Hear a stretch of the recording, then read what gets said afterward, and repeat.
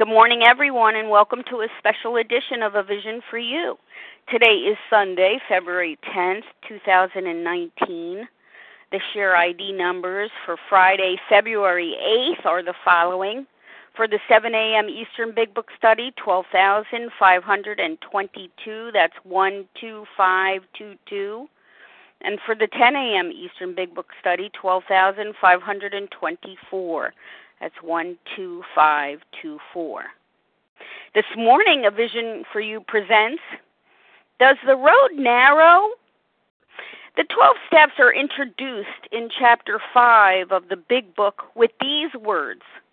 Rarely have we seen a person fail who has thoroughly followed our path.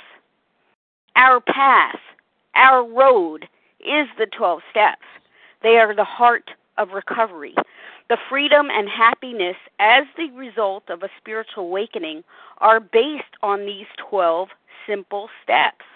However, the Big Book does warn us we are not cured.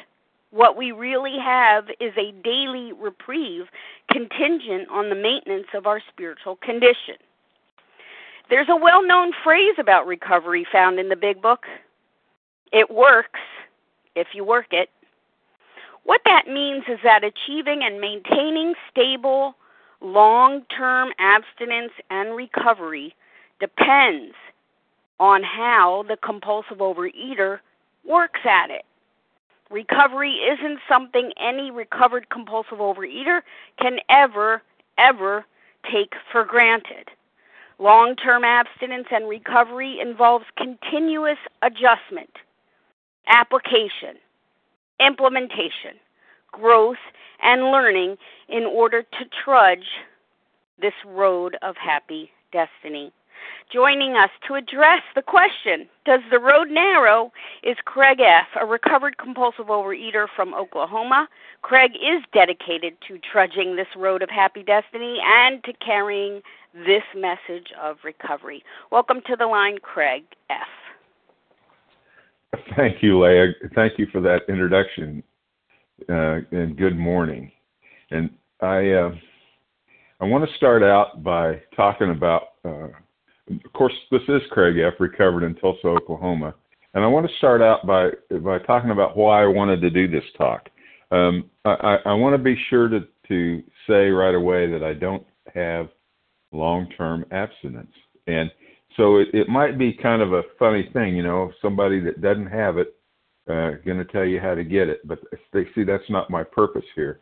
My purpose here is to, when I first came in and I said, how do I get a sponsor? Somebody said, you find somebody that has what you want and you ask them to show you how they got it.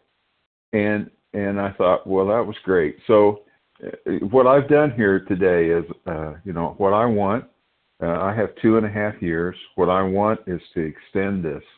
I want to avoid the pitfalls, and so I assigned myself this project of going around and asking a bunch of people whose recovery I respected, who have long-term abstinence, how did you get it? How do you maintain it? What's going on? We go to I went to the birthday party, and you look at the countdowns they do at the conventions, like the birthday party, and 1 year, 2 years, 3 years, most of the room standing. When they get up to 30 years, if the road hadn't narrowed, the number of people standing has sure narrowed. And you ask yourself, is that just attrition? Is that just people dying off, or what? What is the difference between those people and the ones that didn't make it? To quote one of my people I interviewed, they come in by the hundreds and they go out by the 99. And I want to be one of that one that sticks. And so how do I do that? How can I be one of the ones that stick? And if there's a trick, I want the trick. If there's a secret, I want to know the secret. And of course, I don't think there was a trick or a secret. I came into this program way too many years ago, 1990, and I got some physical recovery right away.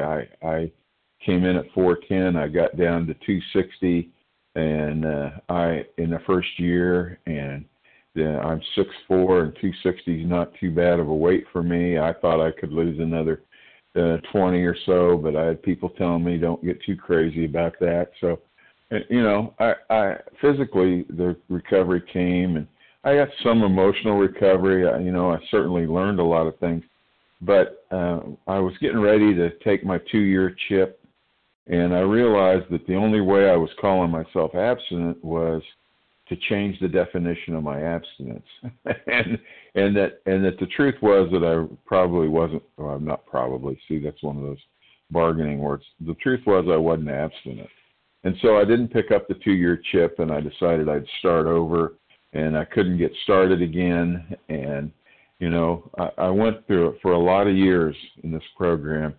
getting 6 months and losing it, getting a month and losing it, getting a day and losing it, and at one point, with the help of a sister program, I got 1.5 years and lost it, and I never could extend it. And then I come to a great crisis in my life. I'm in the hospital.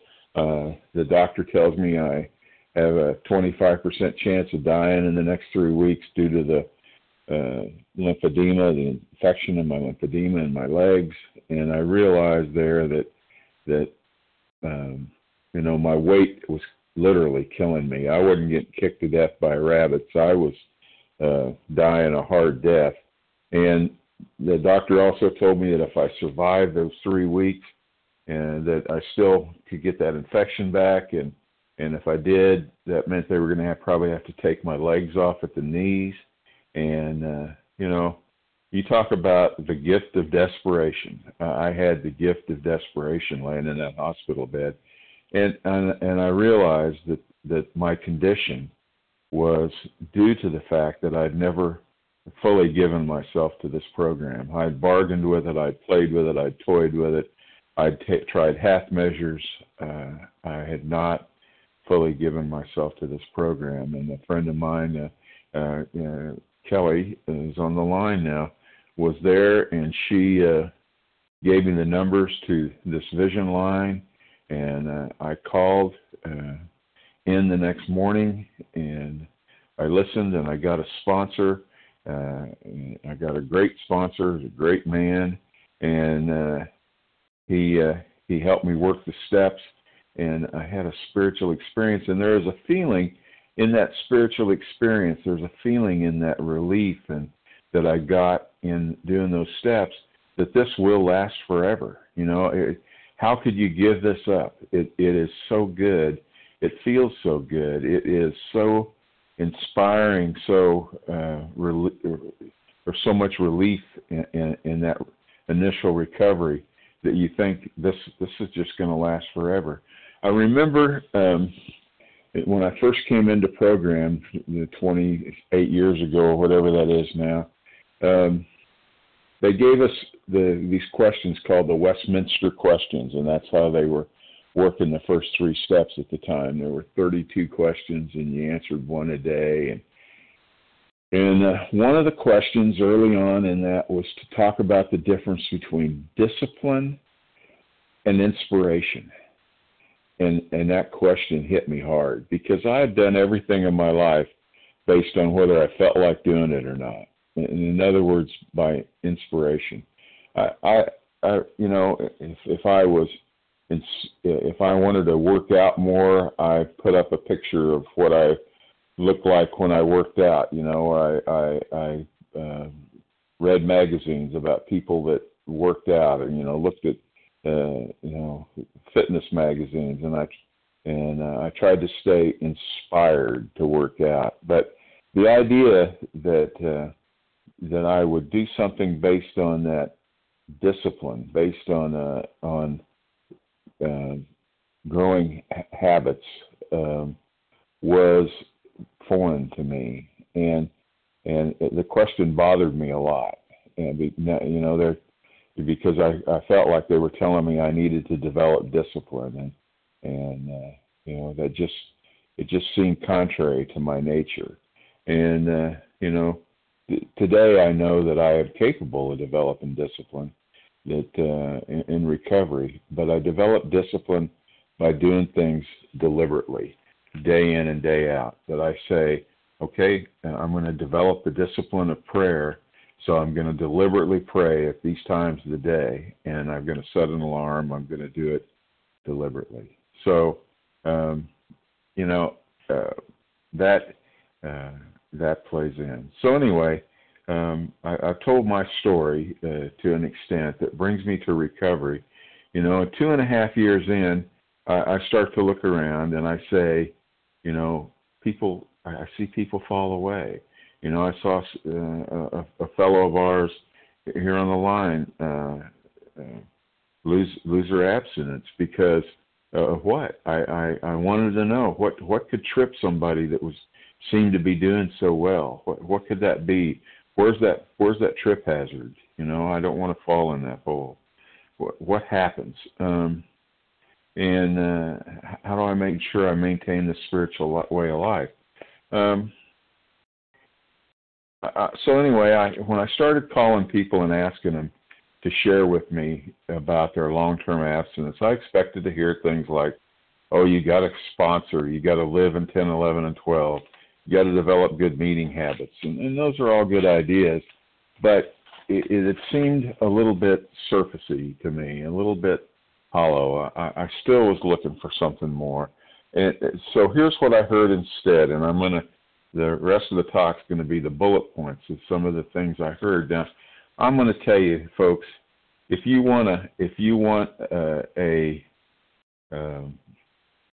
lesson in recovery, start asking people how they maintain long-term abstinence. I heard so many great things, so many great stories that I could not begin to boil them down to 1 minute, 1 hour talk. It just simply would be impossible, beyond my capabilities, and so I've tried to get some of the better ideas and some of the ones that resonated with me into this time period. So anyway, the first one is, in recovery, life gets bigger. What that means is that as we recover, we start to get our life back. Habits or hobbies, that we might have given up, things that we might have wanted to do become available. Relationships come back. Maybe we've not been in relationships because of the disease. Life starts to blossom, and life gets bigger, and that is as opposed to whether the road narrows. Life gets bigger because there's still only 168 hours in a week. You can check my math on that, but and sometime you sit down and if you take those 168 hours and break them down, you work 40 hours a week, commute 5, maybe you spend 2 hours doing what? I don't know, can't read my own writing. 56 hours in sleep, and 21 hours preparing and eating meals. That's 124 hours right there. And if you have 2 hours in church, that was the 2 hours in church. 124 hours there, which leaves you with 44 hours. And how are you going to spend those other 44 hours? In the disease, I spent them a lot of times plotting my next binge, obtaining my next binge, worrying about my last binge, all those things. But now you get those hours back. In a way, you get those hours back. So, what do you do with those hours? But if life becomes so big that those 44 hours are not,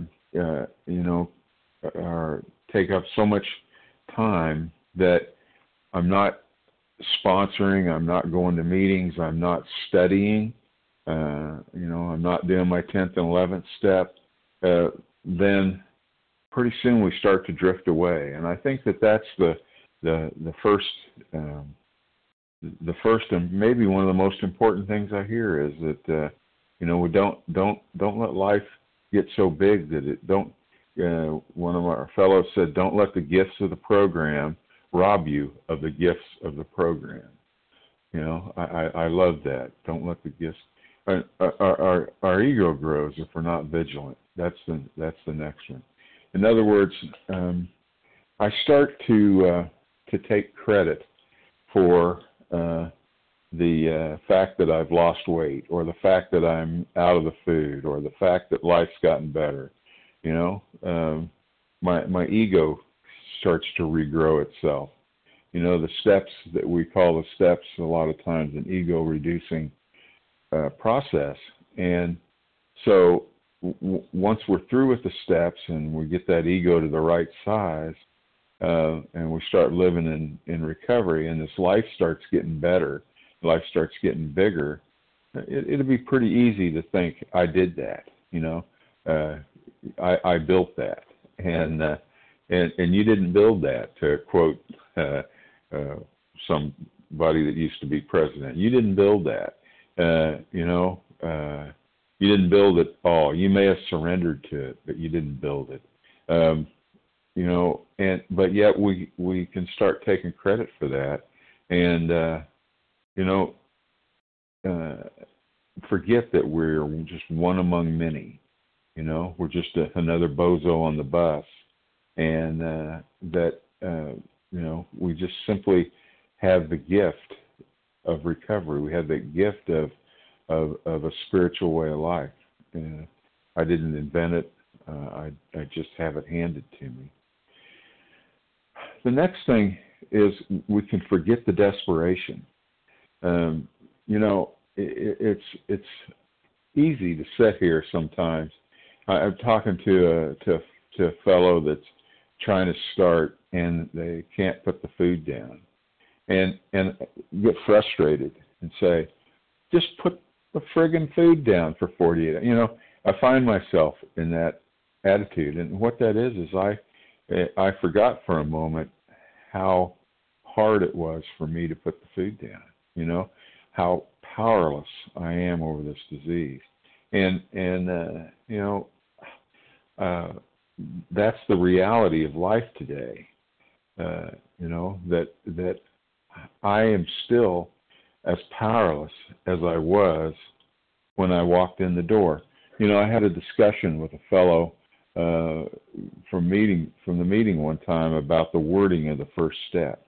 The first step says we admitted we were powerless over food and our lives had become unmanageable, and he took it that we're powerless means that we were once powerless, but that now we're not. And I even checked this with somebody in the program that has a PhD in English literature, just to make sure that I wasn't. We were powerless doesn't block the concept that we still are powerless. We were powerless. We are powerless. And I don't know why they chose to say that exactly the way they did, but I was powerless. I certainly am out of the allergy, and I certainly have freedom from food obsession that's promised in steps 10 and 11. I've ceased fighting the food. That's true, but I have to be careful not to mistake that freedom from food obsession as thinking that somehow I've been cured of the allergy, or that somehow I have been relieved permanently of the obsession. What I have is a temporary reprieve. I have a daily reprieve based solely on the maintenance of my spiritual condition. It's one of my 3 great misquoted lines from the Big Book, is that we have a daily reprieve not based on our spiritual condition. We have a daily reprieve based on the maintenance of our spiritual condition. And I maintain my spiritual condition, the maintenance steps, 10, 11, and 12. So if I forget, though, that I'm powerless, if I forget my desperation, then I'm going to start that the ego's growing again. You see, like I talked about in the last point, I have the risk of picking the food back up, and that's something that can happen to me along the path. The next thing is that once I'm out of the desperation, that changes may be harder to do. You know, we hear people say, "I've never given up anything that didn't have claw marks on it." You know, and certainly I understand that. I understand that quite well. You know, I had to be in desperation to give up the food. I had to be in desperation to give up to the program. But now we come along and I suddenly find myself here in the last couple of weeks. I found myself inordinately excited about grapes. You know, now a lot of you on the line will laugh because you too have had to give up some of the fruits that have a higher sugar content. But as my body has changed and recovered, I become more sensitive to things that used to be okay. It's another way maybe the road narrows. So I found myself inordinately attracted to like cheddar cheese. You know, I was plotting ways to include the cheese in my food, you know, in my meal plan. I was plotting ways to put grapes on my salad, you know. I mean, in my mind, and I saw that, and I talked to my sponsor, and of course, I had to give those things up because they become too important. And, you know,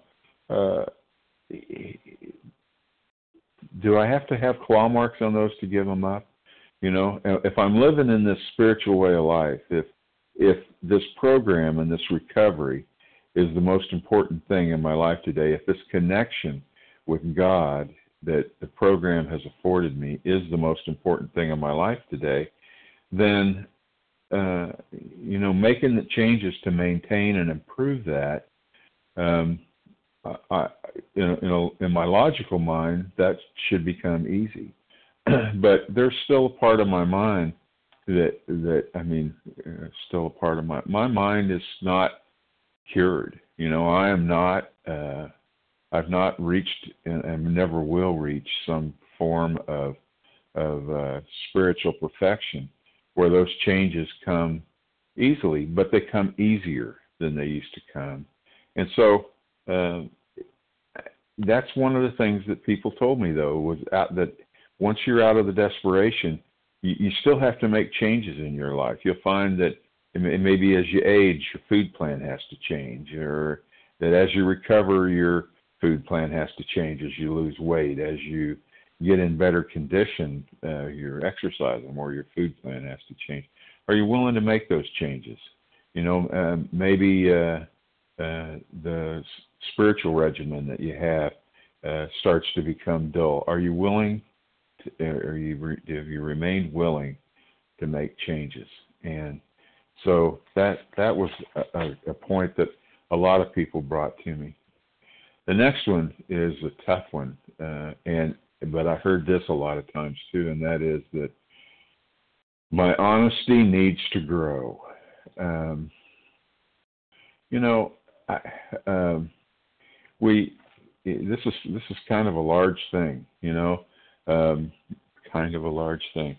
I'm going to quote off of page 13 in Bill's story. He said, my friend promised that when these things, the steps, were done, I would enter upon a new relationship with my Creator. And that, here, I've lost my place.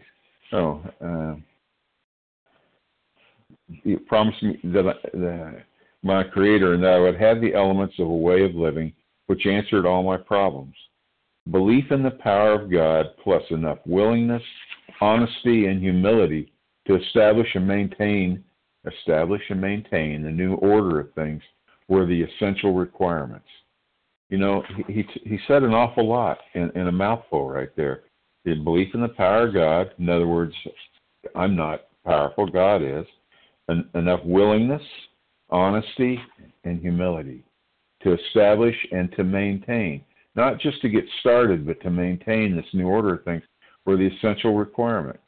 Simple but not easy. A price had to be paid. It meant destruction of self-centeredness. I must turn in all things to the Father of light, who presides over us all. Honesty. And, what do I need to become honest about? This is one place where a lot of people talked about the road narrowing. When they came in, they had to be honest about their food, and then maybe honest about certain grosser emotional issues and things like that.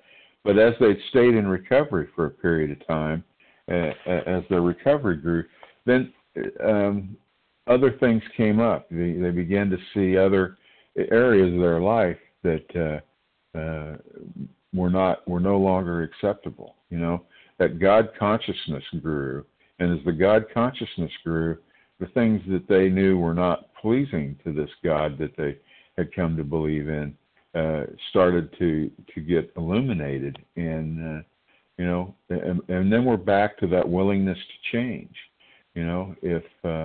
If we have something going on in our life that we need to give up, are we gonna go out because of it? If I'm unwilling to give up a relationship or a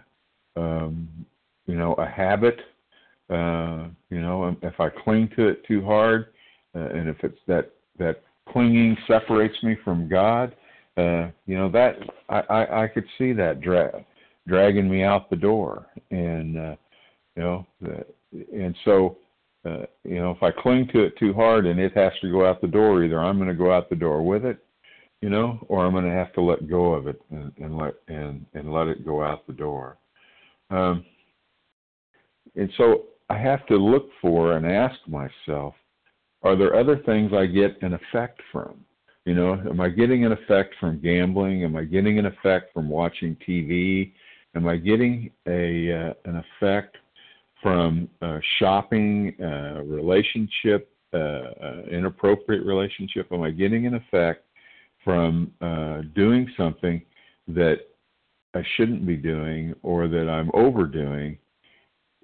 And therefore, I need to surrender, And because if I'm getting the effect, we say if you're getting the effect from the food, it's hard to get the effect from the steps. Well, if I'm getting an effect from gambling, for instance, it's hard to get the effect of the steps.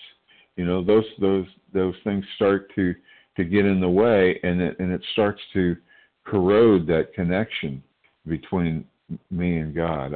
I want to share an example, and I don't believe this is outside literature. It's marginal because it was a foundational text that Bill used for writing the Big Book, and it's a little story from the Sermon on the Mount by Emmett Fox.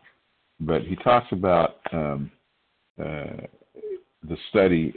He's talking about a different book, but the study of the Big Book is not unlike the search for diamonds in South Africa.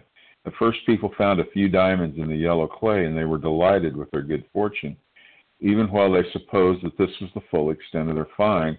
Then upon digging deeper, they came upon the blue clay, and to their amazement they found as many precious stones in a day as they previously found in a year, and what had formerly seemed like wealth faded into insignificance beside the new riches. So, in our exploration of this recovery, do we rest satisfied with the diamonds that we found in the yellow clay, or a few spiritual discoveries, or are we ready to press on to the richer clay underneath? And that pressing on, not being satisfied with the diamonds that are in the few diamonds that are in the first clay, the weight loss, the recovery of some semblance of a normal life, if we're satisfied with that and we don't press on to the deeper clay below, then we're missing out on the greatest riches of life. So, all right. One of the next ones that I really liked that I got was, are we taking our skill set from program out into life, or are we just bringing our life's problems to program? And I like that. I really appreciated somebody telling me that. One of the fellows that I talked to, I talked earlier about life getting bigger. So life gets bigger, and we start getting this life back. Whatever that looks like for you. And so the question is, as we get our life back, do we take this skill set that we've learned, where we learn how to inventory our side of situations, to examine our resentments and our fears and our dishonesty and our our selfishness? Do we take that skill set and the ability to make amends where we've gone wrong, that practice set of skills that's in steps 4 through 9 and then repeated again in 10 and 11? Do we take that and apply it to this new growing life, or do we go out in this new life and when we have problems in it, we just bring them back and that's the mess, and bring them back to program and look for group support. So I can sure see that in myself sometimes, but that's where a good sponsor comes in, and being honest. We're back up to honesty. We're being honest with that sponsor about what's going on in our life.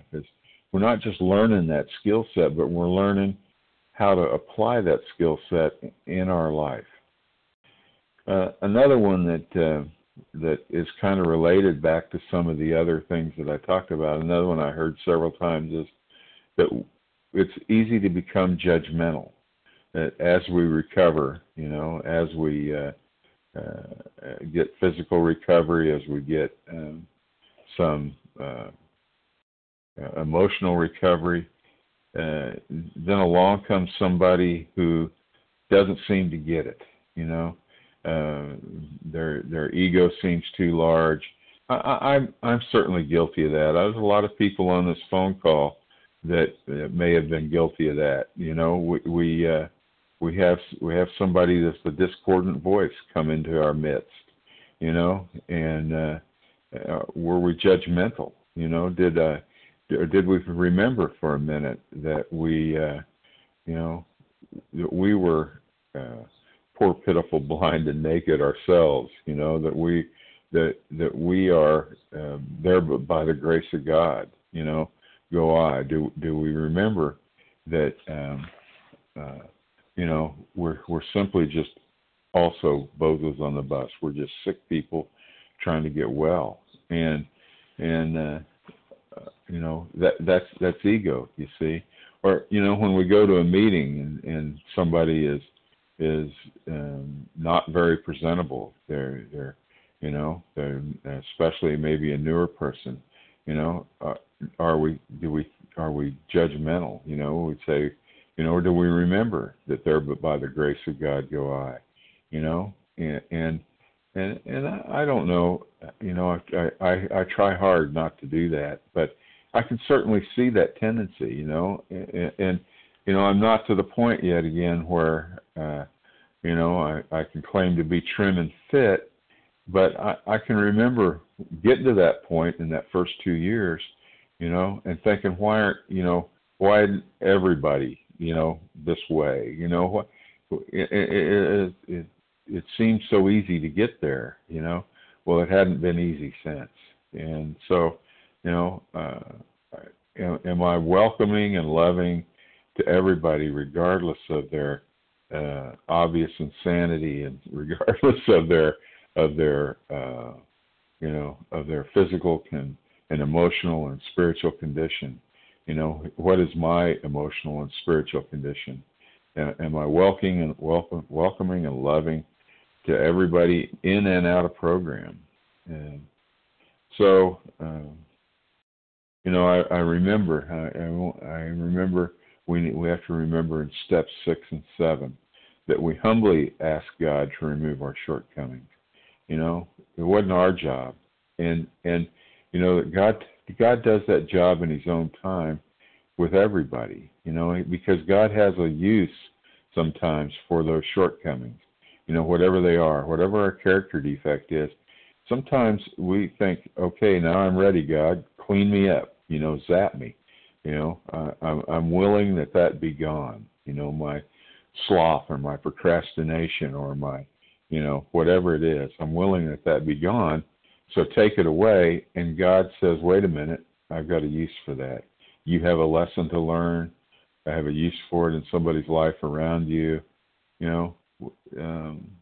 Maybe we're just going to leave that with you to keep you humble. So here we are, being reminded in a way that it's not about the force of my will to take away my character defects.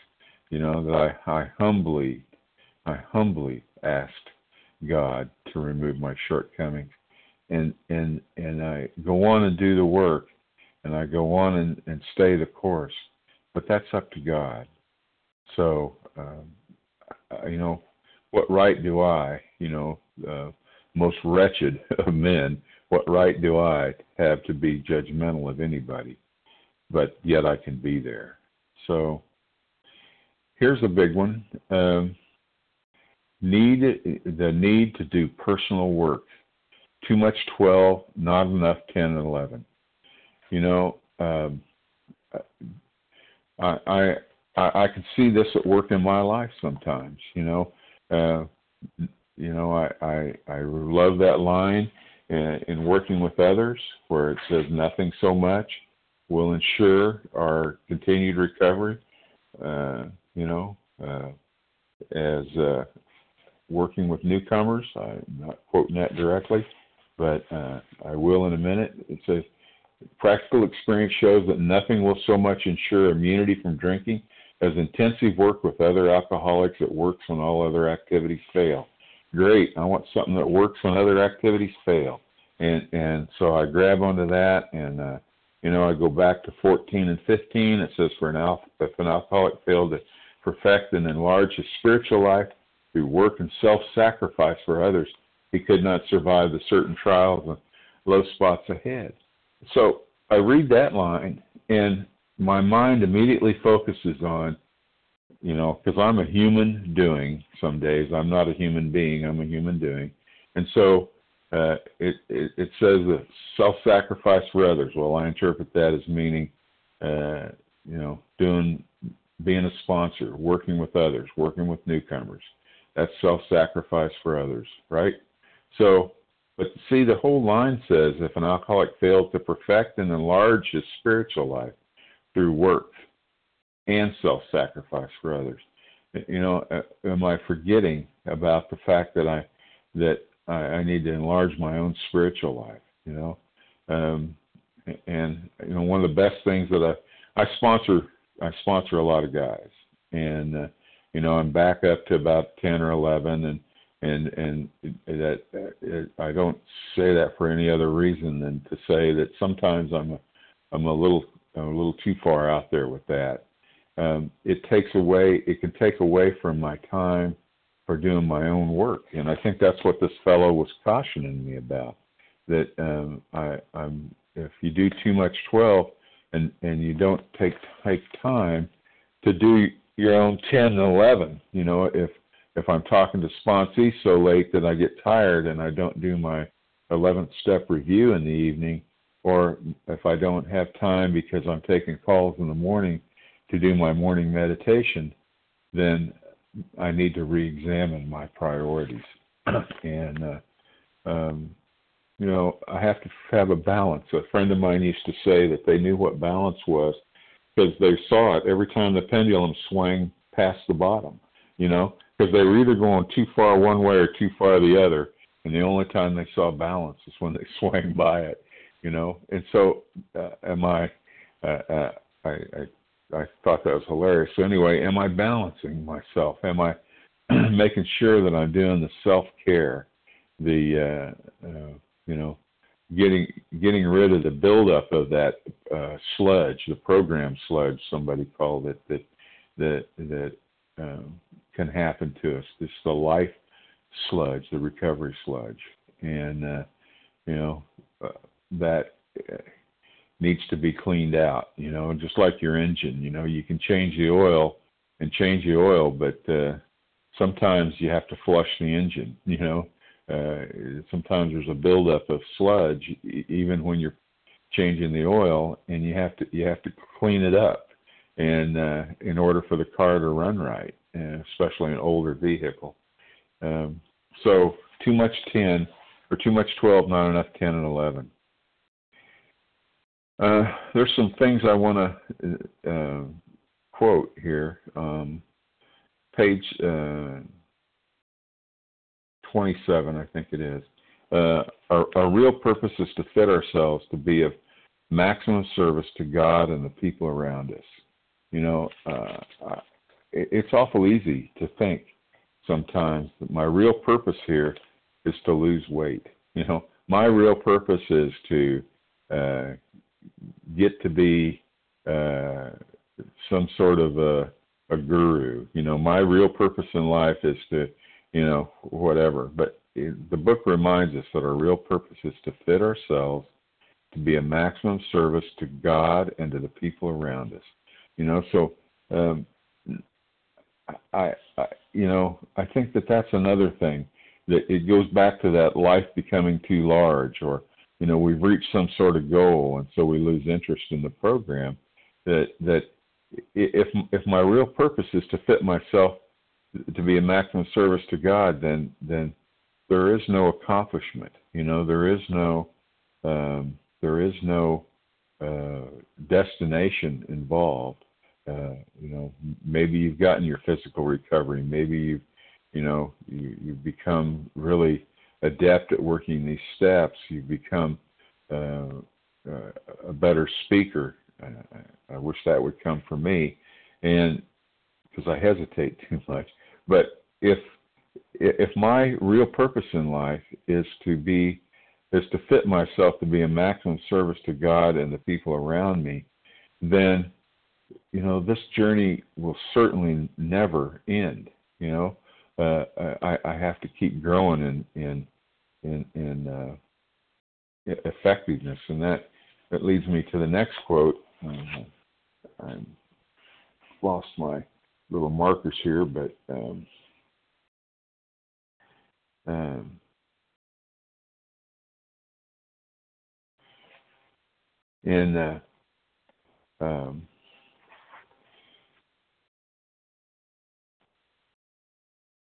back over in step 10, it talks about how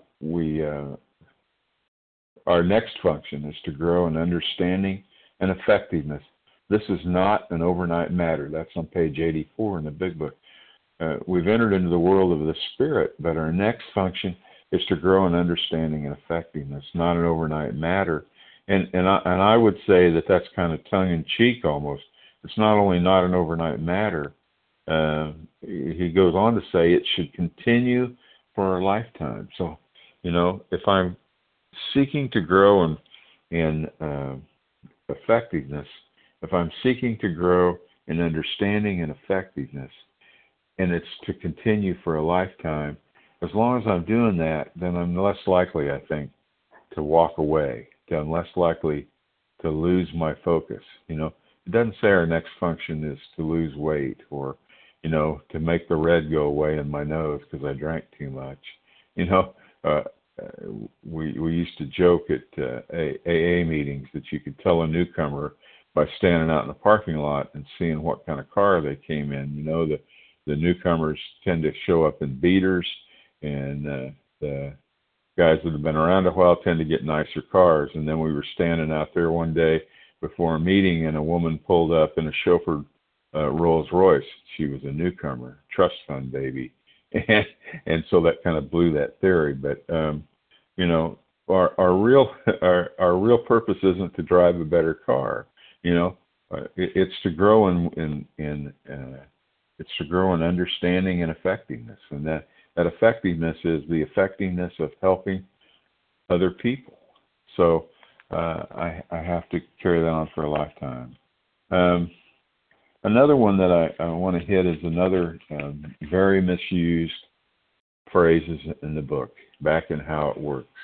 You know, this line gets used as an excuse for just about all kinds of mischief, you know, and it gets misquoted usually when it gets misused, and that is that on page 60 it says, "We're not saints. The point is we're willing to grow along spiritual lines. The principles we set down are guides to spiritual progress.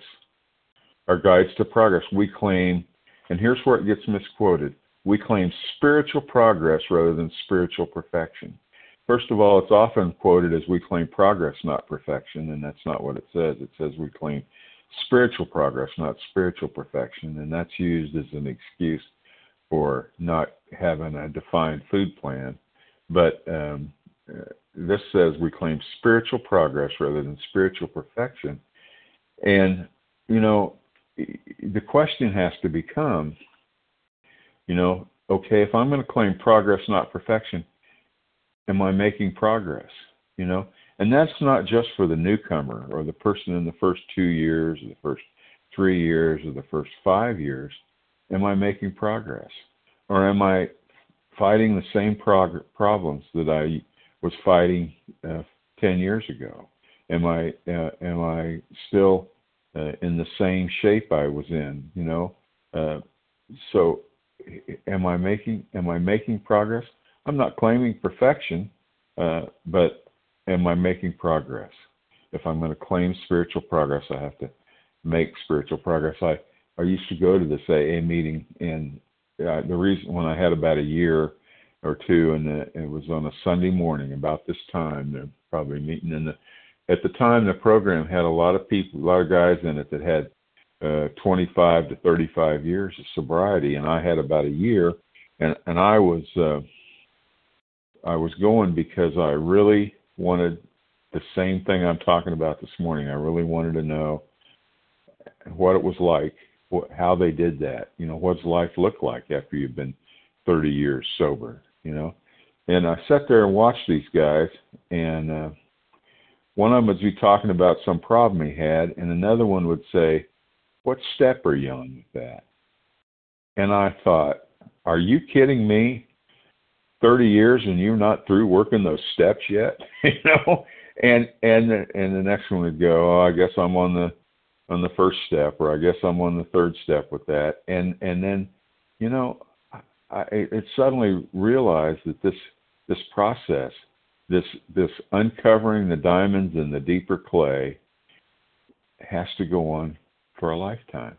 That what 30 years of sobriety looked like was that they had friends around them that had recovery that they could share with, that could help them dig down to that next level, that could help them continue to make progress. And so that's what I want for me. You know, I want to gather that group of people around me that have a heart for the program, have a heart for progress, and become transparent enough and honest enough with those folks that they can challenge me, that they can say to me, "What step are you on with that? You know, how deep are you willing to go with that?" You know, on page, another big book line that I want to intersperse in here, just about done, is on page 87. Are we growing in God consciousness? You know, do we find our thinking as time passes will be more and more on the plane of inspiration? You know, that's a promise in the 11th step. that our thinking will be more and more of a plane of inspiration that will grow in God consciousness. And have I become spiritually lazy so that I'm satisfied with what I have? And do I come to rely on that? On page 88, it says, we alcoholics are undisciplined. So let God discipline us in this simple way we just outlined. And what they just outlined is steps 10 and 11. So this is not all. There's action or more action. Faith without works is dead. Now that I have this God consciousness, now that I have this faith, now that I've seen God at work in my life, He's taken this food obsession away that I thought would never leave, that I thought I'd have to wrestle with for my whole life, and I haven't seen that God at work in my life, and gained faith and grown in faith in that. Do I step forward and do the implied works? Faith without works is dead. That apparently was something that Dr. Bob's wife used to remind him of all the time. Faith without works is dead. So then I want to close with this one. And that is, back in A Vision for You, it says, we shall be with you in the fellowship of the Spirit, and you will surely meet some of us as you trudge the road of happy destiny.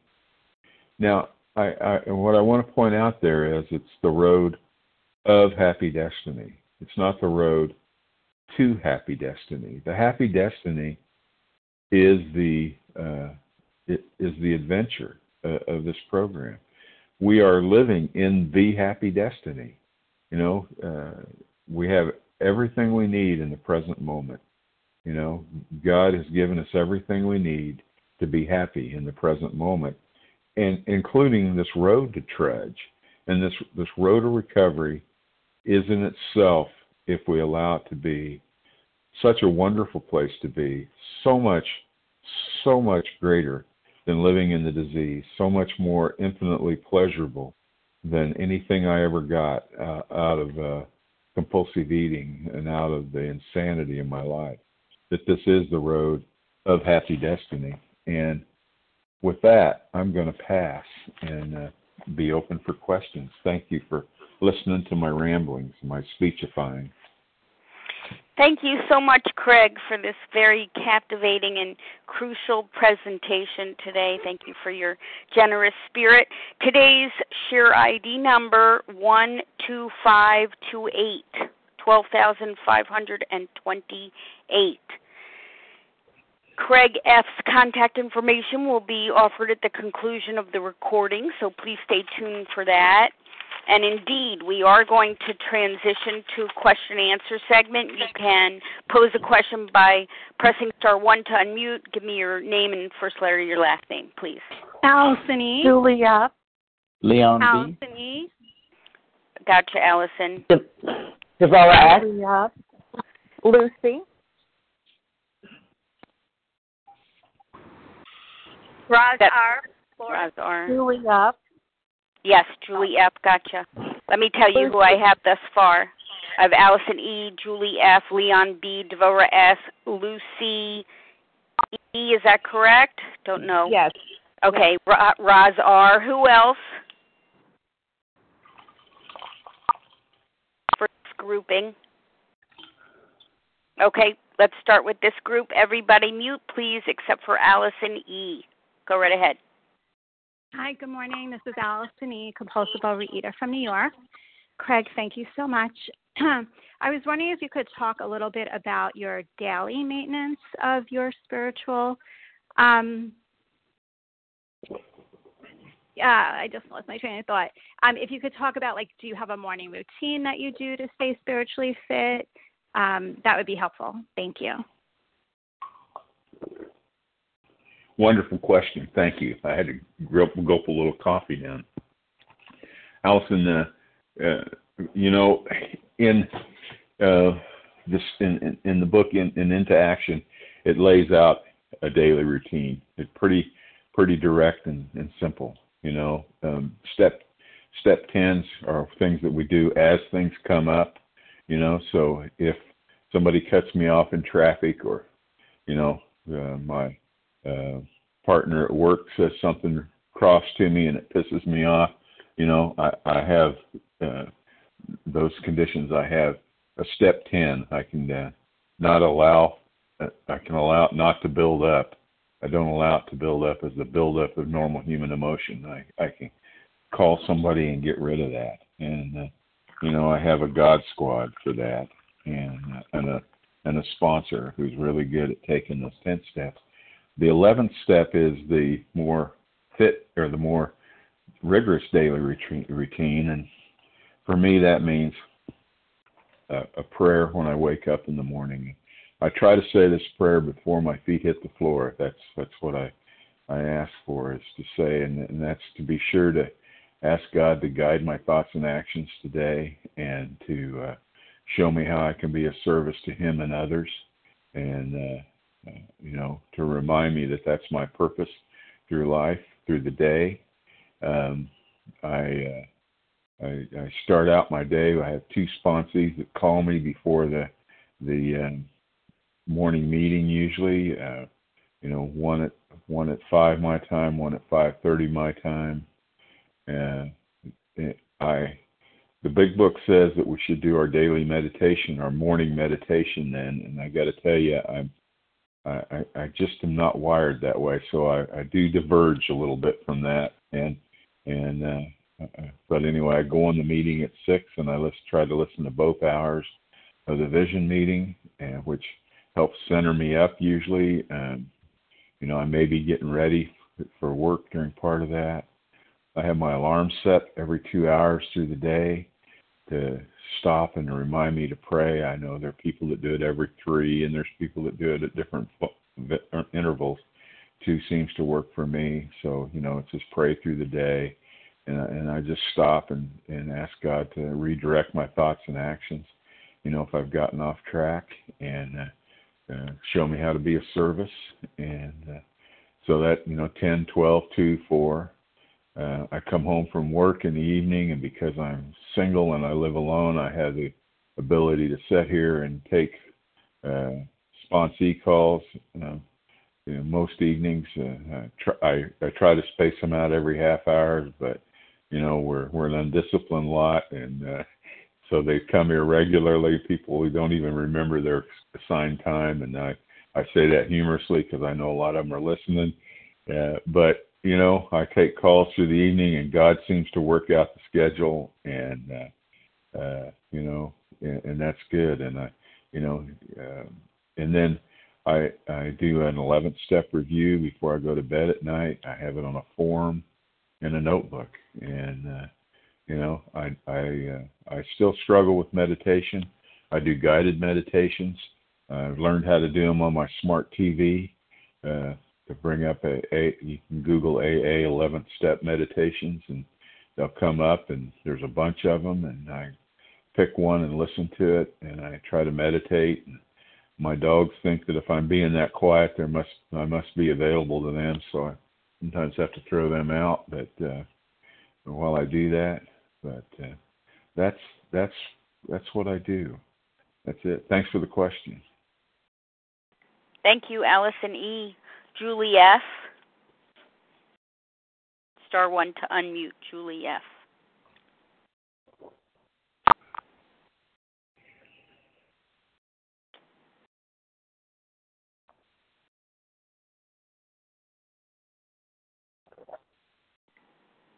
Julie F.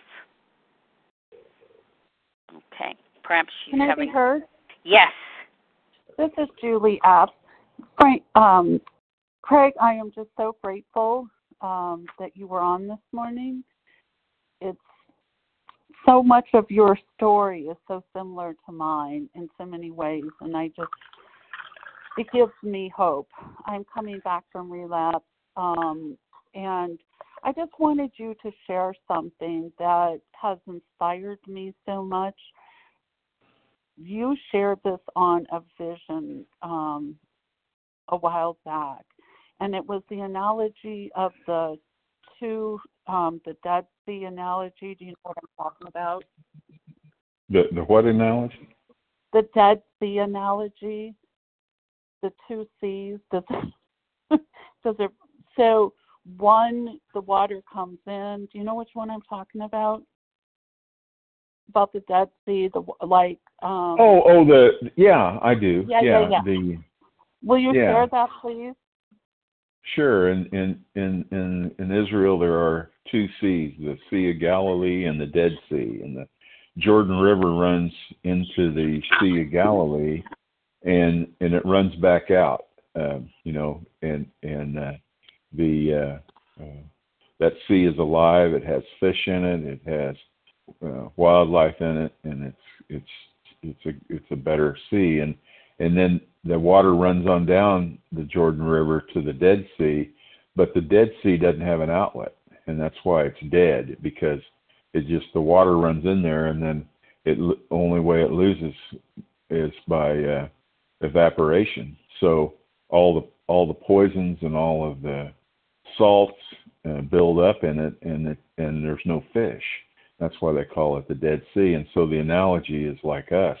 If you just sit there and all you ever do is let the program run into you, and you don't share it, you don't give it away, you'll be like the Dead Sea in a sense. And if you let the program come in and then you let the program flow out, to other people, then you'll be alive.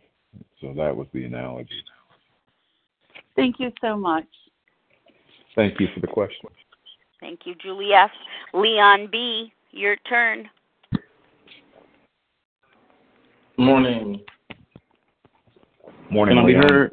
Hey, Craig F., how you doing? Thank you so much for your share this morning. I just told my wife I'm getting ready to tell her I don't have to attend morning service because I felt like I heard from my higher power. I wanted to go back to your, you said your inordinate excitement around grapes. I'm asking for myself, and I should probably be talking with my handsome sponsor about this, but if you're not, I'm not saying that I'm not willing to make certain change. I feel like I've narrowed down my food plan. Oh my God, it's like I'm constantly cutting things out. I'm like really like getting pissed to the point. I'm like, dang, do I got to take this out as well? It's when you get to that point where when you're not doing it and you're negotiating. Not that I'm binging on these things, but it's like I have to have them with my lunch, and it's certain fruits, And are you, when you get to that point, are you in relapse, or are you not recovered anymore? That was one of the questions, and I guess that kind of ties into the whole question I was about to ask about getting the effect from it, because you did say if you're using something else to get the effect, and that's blocking you from your higher power, that's blocking you from getting the effects from these steps. Is this more of you're leading yourself to a relapse if you don't, or if you don't quit negotiating with these things and just say forget it, give them up? But I feel like if I narrow down my food plan anymore, I'm going to be eating air. But I would like to know your thoughts on that. In the chapter on More About Alcoholism, there was a suggestion about how to find out if you're an alcoholic, and it says to step over to the nearest bar and take a drink, and then quit abruptly, and you'll know whether you have an inordinate. So maybe, it says it might be worth a case of the jitters. Well, maybe if I'm negotiating with whether, say, grapes or cheese or bread or some other item, is something I need to take out of my food plan, maybe the thing to do is to just do that experiment. Take it out for a week and see what it feels like, and see if you have a reaction. See if you have a sharpening of the mind, a clearing of the mind that comes from giving it up. And if the idea that you have to give that up is so repellent and abhorrent to you, I'm going to tell you, you already have your answer. You already have your answer. Good question, though. Thanks. Thank you, Leon B. Devora S. Thank you. Mm-hmm. Hi, good morning, everyone. Thank you so much, Leah and Craig. It's always a pleasure to hear you. I love listening to you. So my question is, so all these discoveries that you've asked and the research that you did on how to maintain long-term abstinence, is it different than what you do, what you've heard, what you've learned in AA? Because I know you come from there as well. You spoke about that. Mm-hmm. Yeah, thanks for the question. You know, I'm going to tell you that sobriety was easy for me compared to the food. You know, I know in my heart that I am an alcoholic, but I gave up alcohol as a part of my first abstinence in OA, and I was going to AA meetings, and I'd been going to OA for a few months before I ever admitted I was an alcoholic, and I think that I caught that early enough by doing that you know, even though I was a blackout drinker, and even though I drank alcoholically since I was in high school, and I was 39 by then, you know, it wasn't the noose closest to my neck. So, you know, yeah, it's different than AA. Maintaining my sobriety once I'm out of the allergy of the alcohol, you know, and the other thing is I had the food, and I had certain other behaviors that would give me the effect. So I was less likely to need the alcohol. And, you know, as you get closer to the bone here, you know, the alcohol went away, the food goes away, the inappropriate sexual behavior goes away, you know, acting out that way. Then what's left? You know, I have nothing to turn to for the effect. And so then, you know, I have to be a lot more rigorous with the program. My sponsor says you can't work this program while you're breaking the 12 commandments I just added to. While you're breaking the 10 commandments, and the fact is that you probably could, but when you get down closer to the bone, it becomes more and more difficult. So that's it. Thanks for the question. Thank you, Devora S. Lucy E. Star 1 to unmute.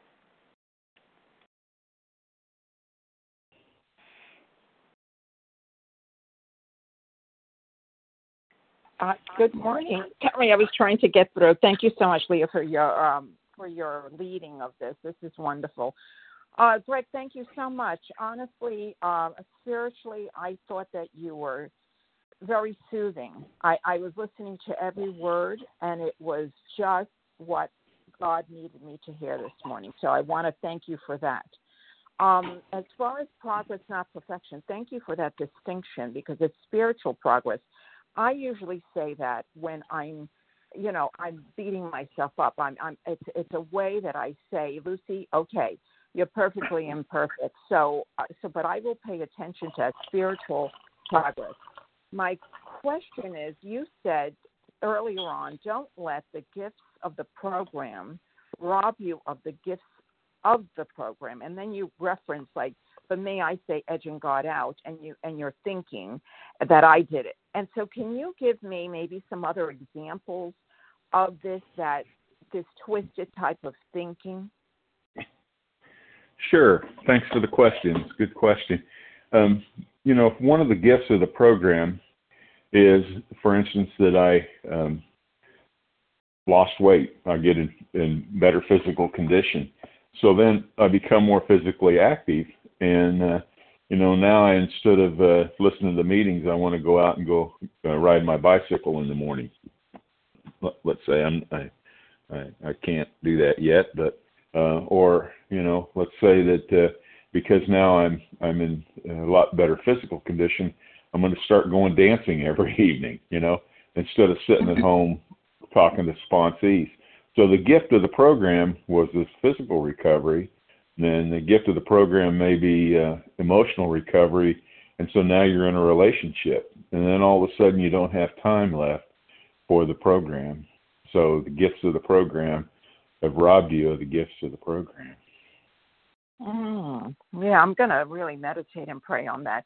And then the last thing has to do with this. You said you use the smartphone to meditate. Can you say how do you do this, or where do you get this information?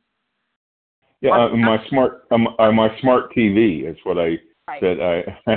I used to do them on my phone, and the phone doesn't have as good a sound system as my TV, so I go to the browser on my smart TV and just Google AA 11th step guided meditations, and then they start coming up as the most recent anyway.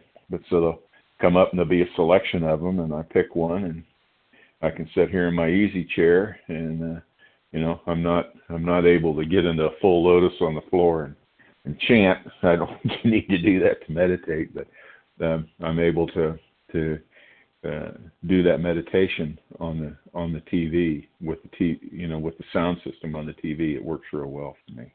Well, thank you so much. Bless you. Thank you very much. Well, thanks for the question. Thanks, Lucy E. Roz R., your turn. Can I be heard? I hear you. Thank you. Well, thanks, Leah, for all your service. And Craig, thank you so much for this talk you gave today. Let me better set my timer here. I needed to hear all the things that you said because I've wondered that myself. The question that I have, so many things you said today were so profound to me. But the thing that I think I want to focus in is when you said, don't let the gifts of the program rob you of the gifts of the program. I heard a slogan way back when I first came in the rooms a long time ago about, if you're too busy to work the program, you're too busy. And, I've had some really good, clean abstinence for several years now with the neutrality of the food, since really listening to Vision and working with Vision people. But I've done just that. I've gotten too busy to I've let the gifts of the program rob me of it, and I've done just the things that you've talked about. I've gotten into relationships and got distracted with that, and got distracted with, dancing and walking and exercising, and all of a sudden it just seemed like my life was all about me. What I want to know is, I'm now on the other side and realizing, oh my God, my emotional sobriety is like just not there. And then I looked at my situation, and I've talked to people, and I've realized I've been really lax on 10 and on 12, and even the discipline. I love what you said about discipline versus inspiration, because I've been living on like inspiration and waiting for it to come, and it hasn't. And so now I realize it's the work of the program. So I love that you shared what you do. What I'd like to know is your take on emotional sobriety, and have you ever been in a position in your recovery where you kind of feel like it's difficult to make those calls, it's difficult to reach out, it's difficult to do that authenticity of being who you are? So I still go back into that. So I'd like to just hear your take on if any of it made sense to you. But thank you so much for your share. Well, thanks for the question. I'm not sure. I mean, we're all different, and I'm not sure that I can be authentic about who I am unless I know who that is. That's part of the problem. Is that I've covered up me with false bravado and things for so long that I'm not sure that I wasn't sure exactly who I am, sometimes. So just relaxing and being me, that certainly is a gift of the program. I've never had a fear of people. It not in that way,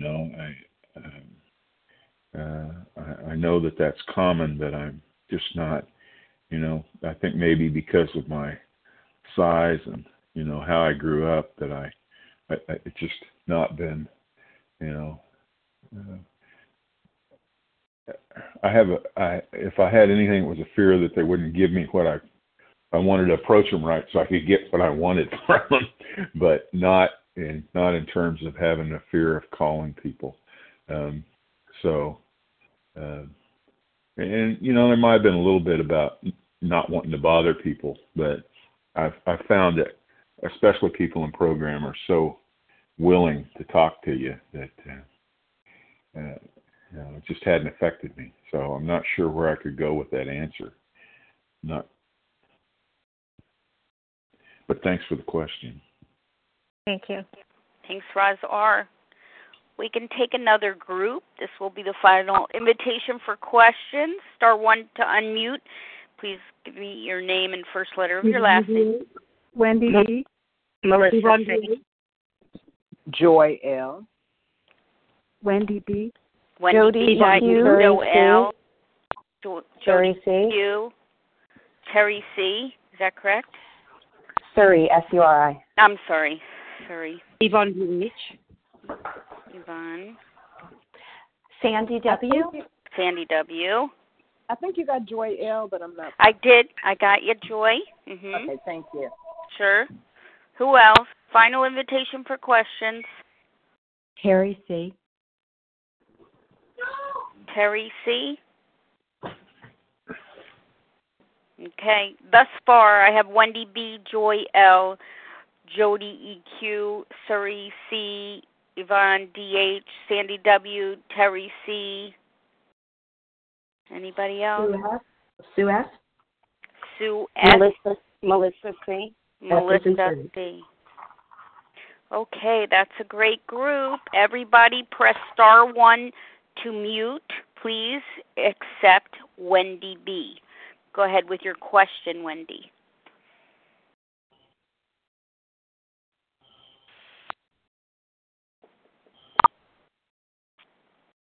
Wendy B.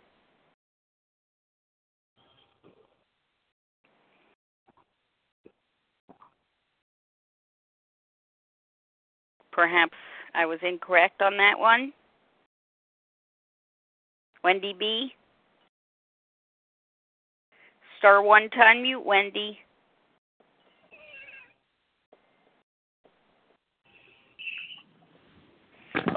Okay, let's move on to Joy L, please. Hi, this is Joy L. calling from Minnesota, a recovered compulsive overeater. Thank you so much, Craig, for your share and for just your humility and all that you shared. So here's my question.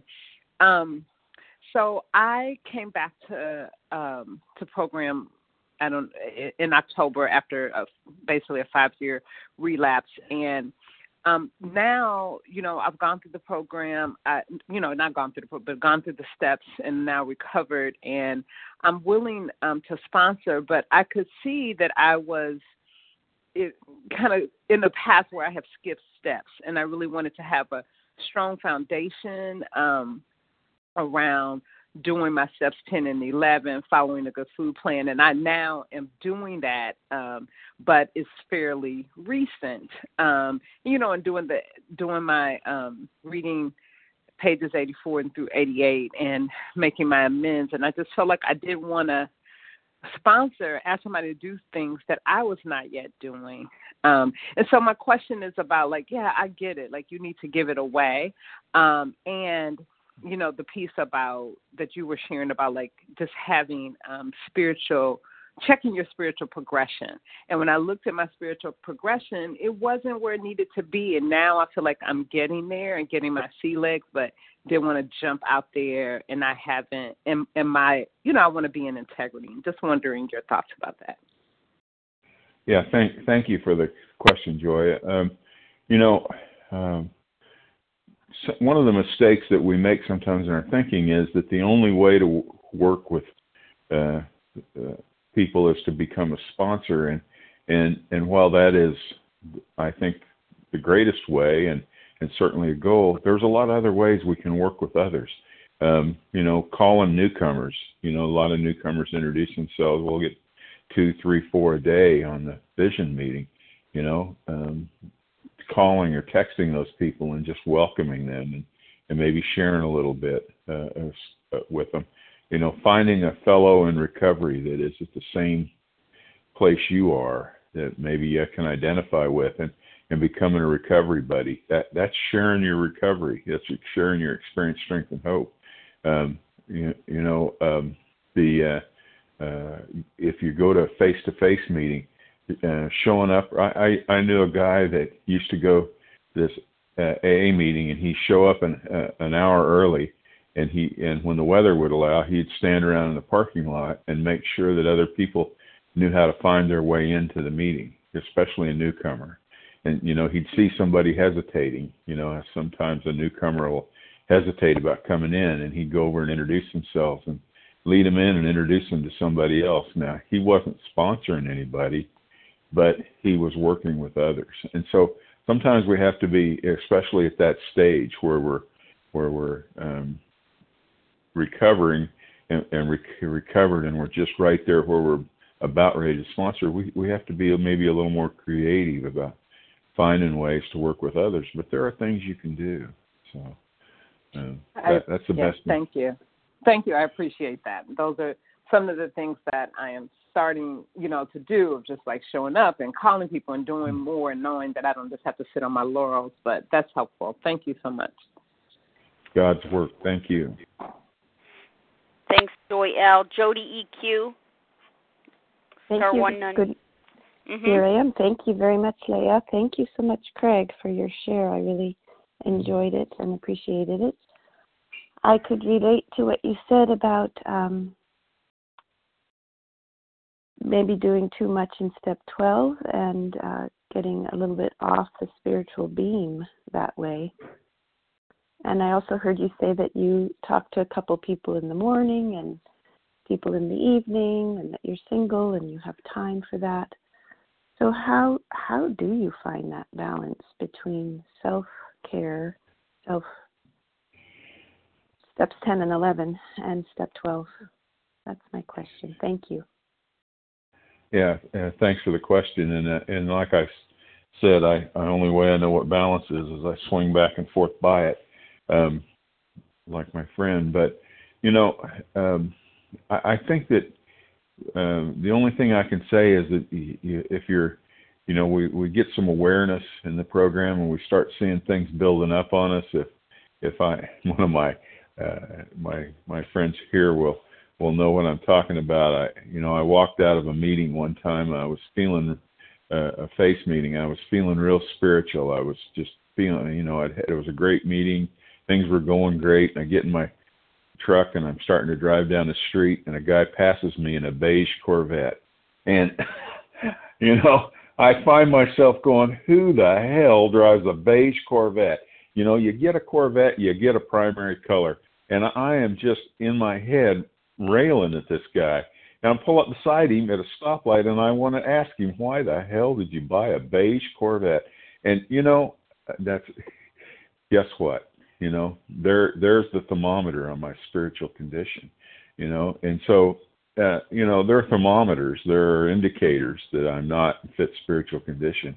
If I'm finding myself on Facebook wanting to argue politics and making a lot of political posts, I have to step back and ask myself, how's my fit spiritual condition? If I can't just let things go, if I'm arguing with people when to be quiet would serve me better, then I'm not in fit spiritual condition. There's something else going on, and I need to back up, and I need to do a 10th step.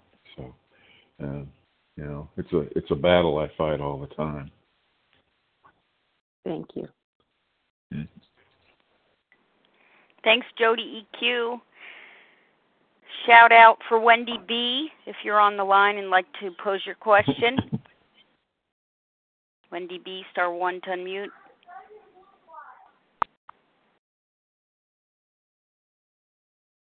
Okay. Let's move on to Surrey C. Hi. Okay, so first of all, I wanted to thank you so much for your share.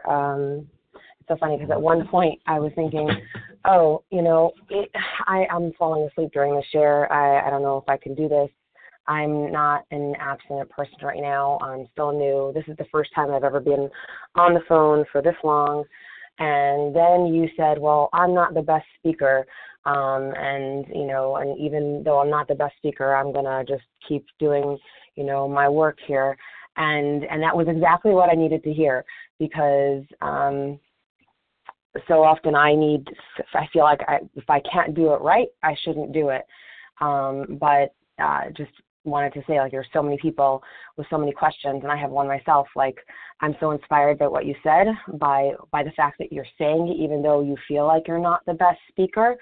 And it was so inspiring. So my question to you is, at one point you said, like, as you're deeper into the steps, you're going to fall away from you the desire for food, the desire for sexual, whatever, all those things, they're going to start to fall away, and you're going to crave them less. And I'm wondering, like, could you elaborate on that a little bit? Because I feel like I'm trudging right now, and I haven't even gotten past step 3, but I'm really trying to internalize every word and every line of steps 1 and 2, and just owning every bit of it, and it hurts. It hurts a lot. And to be so emotionally present and on, and I already had started a very serious relationship before I had started with a serious sponsor. And then I told the sponsor in one of our face-to-face meetings that I started this relationship. She said, the steps say to, the program says to really avoid any new relationships in the first year of working the program. And I said, I'm in trouble now because I can't drop this person. I mean, we have a certain amount of a commitment to each other, and I'm not sure that it's going to come to fruition. I know that, Sorry. Sorry to interrupt you. I'm very interested in what you have to say, but can you pose a question in the interest of time? Yes. Okay. The question was how, if you could elaborate on what it means to have things fall away, and I'm hoping for the food to fall away, but what does that look like right now? Because right now I'm very in the food in a way that I even wasn't before I started the program. So yeah, if you could give me some insight on that. Long time ago, thanks for the question. Good question. Long time ago, I was in a meeting, and it was a promises meeting, and they were, I had 12 different people speak quickly on each of the 12 promises in step 9, and I came out of that meeting, and I mentioned to a friend of mine, I said, I didn't feel like those promises were coming true in my life. And they said, well, of course not. They're 9th step promises, and you haven't done your steps yet. And I thought, they come after the 9th step. And then, what I want to say is that the freedom from food obsession is really promised in step 10. And, it says we've ceased fighting anything or anyone, even food, for by this time sanity will have returned. We'll seldom be interested in food. If tempted, we'll recoil from it as a hot flame. We'll react sanely and normally, and we'll find that this has happened automatically. We'll see that our new attitude towards food has been given us without any thought or effort on our part. It just comes. That's the miracle of it. We're not fighting it, neither are we avoiding temptation. We've been placed in a position of neutrality, safe and protected. We've not even sworn off. Instead, the problem has been removed. It does not exist for us. We're neither cocky nor afraid. And those are the promises of the 10th step. And so, if we want the 10th step promises, we have to get on through the first 9 and be living in that 10th step.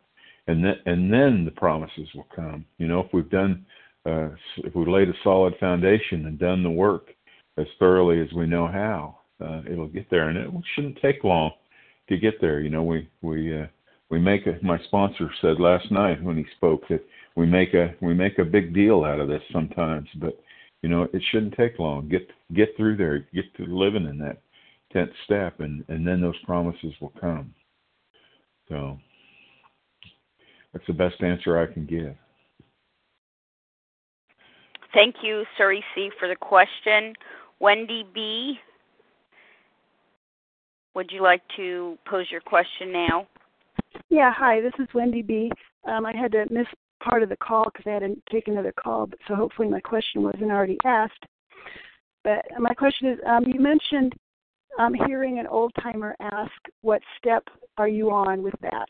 And you responded, you know what, I have to keep on doing this work, Well, I was just wondering the process of working the steps on other issues besides your powerlessness over the food.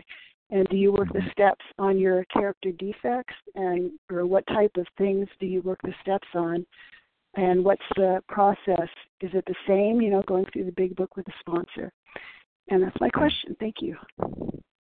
Well, thank you for the question. Good question. There are probably people better suited to answer this question than I am, but here's how it's worked for me. Is I here a couple months ago, I went back and I reworked the steps on this time on relationships, and because as I'm losing weight and as I'm becoming more comfortable in my own skin, I had this fear, that this was going to be a problem in my life. It's when I hit 520 pounds in relapse, and so the relationships aren't an issue usually at 520 pounds. It's just not something that's knocking on your door, and not that it's knocking on my door now, but it became an issue. So we went back and we started, and my sponsor had me start at the beginning of the big book. We did the doctor's opinion. We talked about how that affected it. Went up through. We did a fourth step, did a fifth step. On through. I had to go back and make amends to some people about over some relationship issues that I had, where I had been insensitive or cavalier or to somebody or hurt them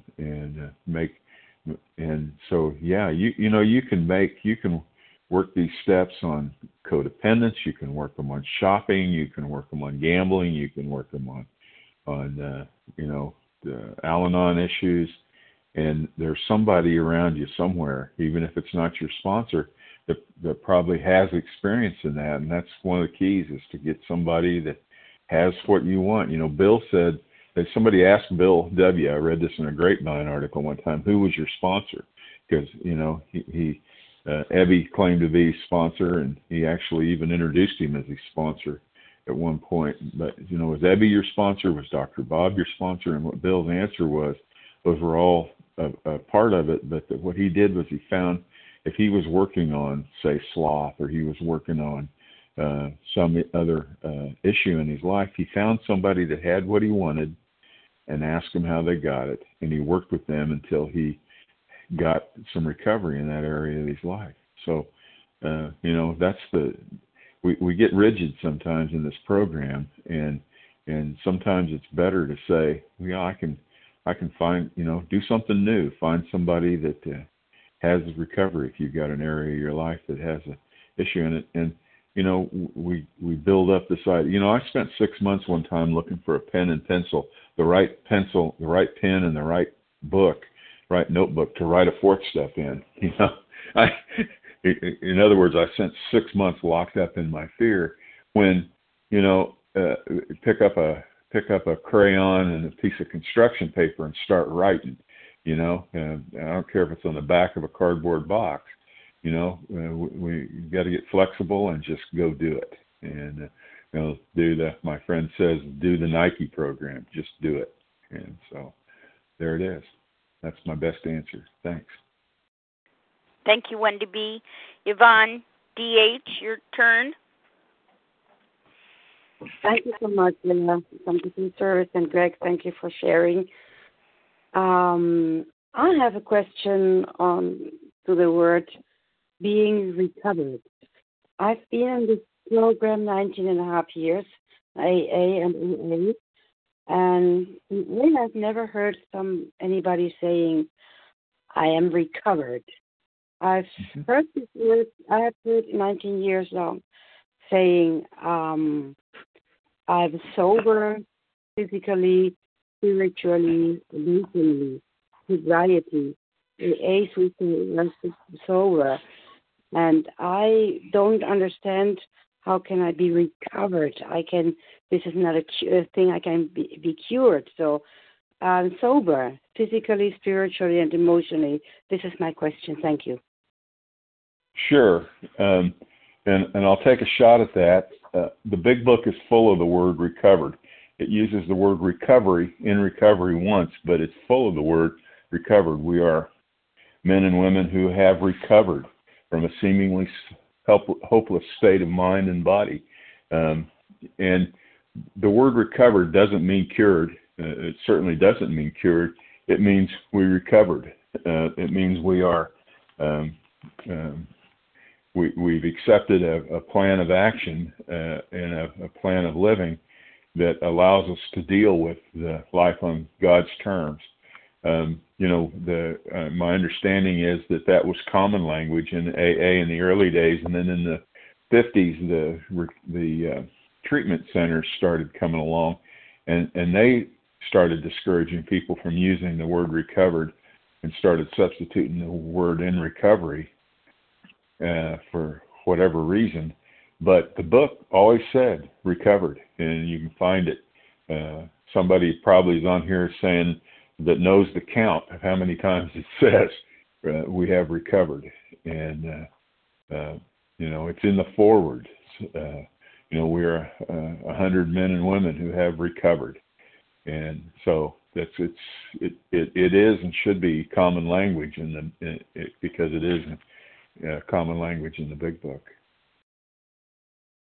Thank you so much. Mm-hmm. Thank you, Yvonne D.H. Okay, Sandy W., your turn. Thank you, Leah. Thanks so much for your service. And Craig, wow, that was so powerful. I learned so much. Your first point about enlarging our life, that our life gets so narrow, which was certainly my case in my disease. Sure. I'm just curious how you did that, what you did to enlarge your life.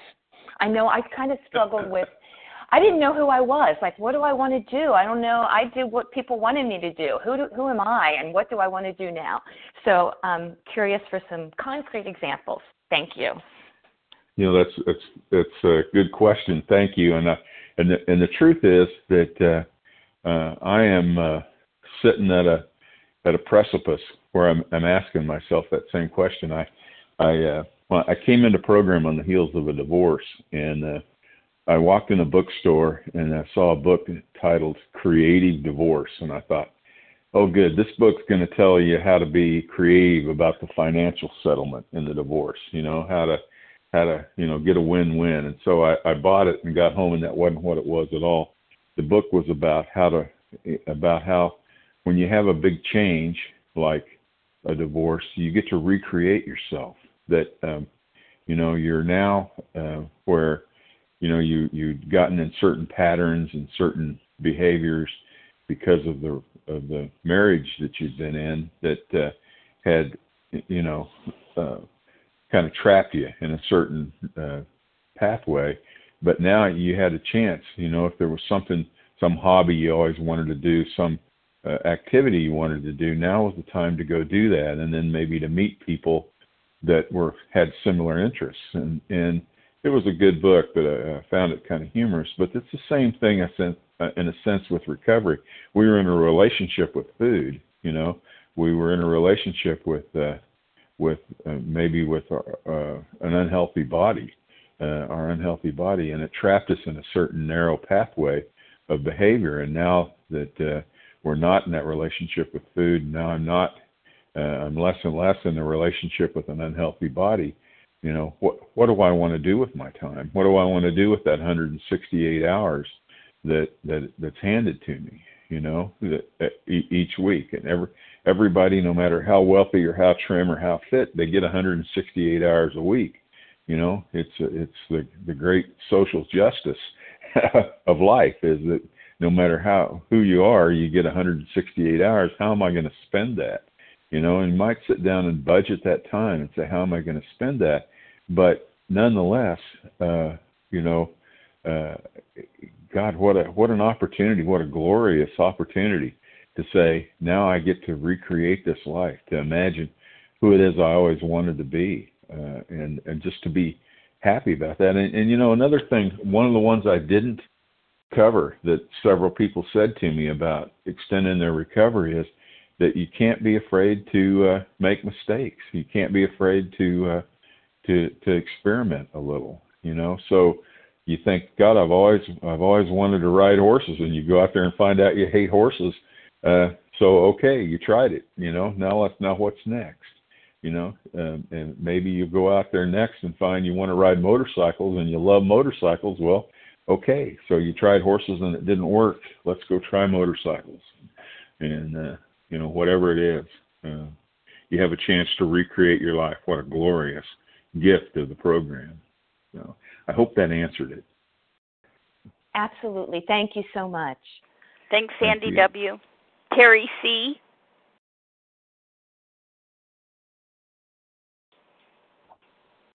Star 1 to unmute. Terry C. Hi, good morning. Thanks, Leah. Craig, thanks so much. Thanks so much for that message. It was such a gentle delivery of some very, very important information, definitely worth pondering. And my question actually is, I was a little late in getting my pen and paper out, and I'm not sure how your notes are organized, but if it's not possible for you to just give us or read out the bulleted list as you went over them, then I'll just contact you when you give your contact information and get that from you. But I'd really like to have the entire list on paper. Yeah, I put my notes away while I was talking. I'll give my contact information in a minute, and I'd be glad to discuss that with you.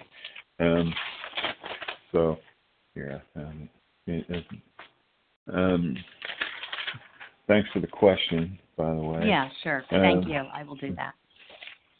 All right. Well, okay, that'll work. Just call me after I give you contact. All right? Thank you. Excellent. All right, Sue S., your turn. Hi, Leah, thank you for your service, and Craig, thank you for your share. Can you hear me? Yes.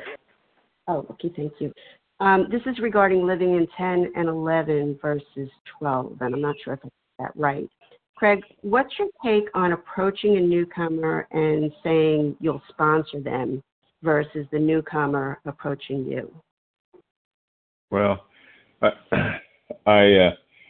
think it's case by case. I think it's always better if they ask you. In working with others, they suggest that. It's better to let them come to you, to ask for you when they're ready. We can make an approach. We can let them know we have a solution, but it's better if they'll say, how do you get there? How do I get started?